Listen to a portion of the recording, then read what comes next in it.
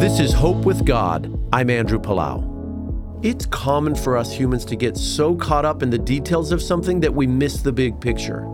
It also can be a common issue in the church. We might be so involved in choosing new drapes for the sanctuary or planning the next potluck meal that we don't notice the passerby who stopped in.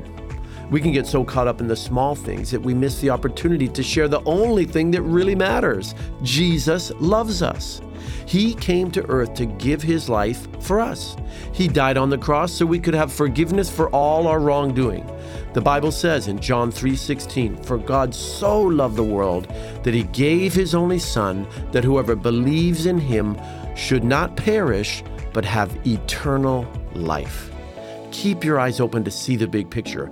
God loves everyone, and Jesus would love to meet your friends.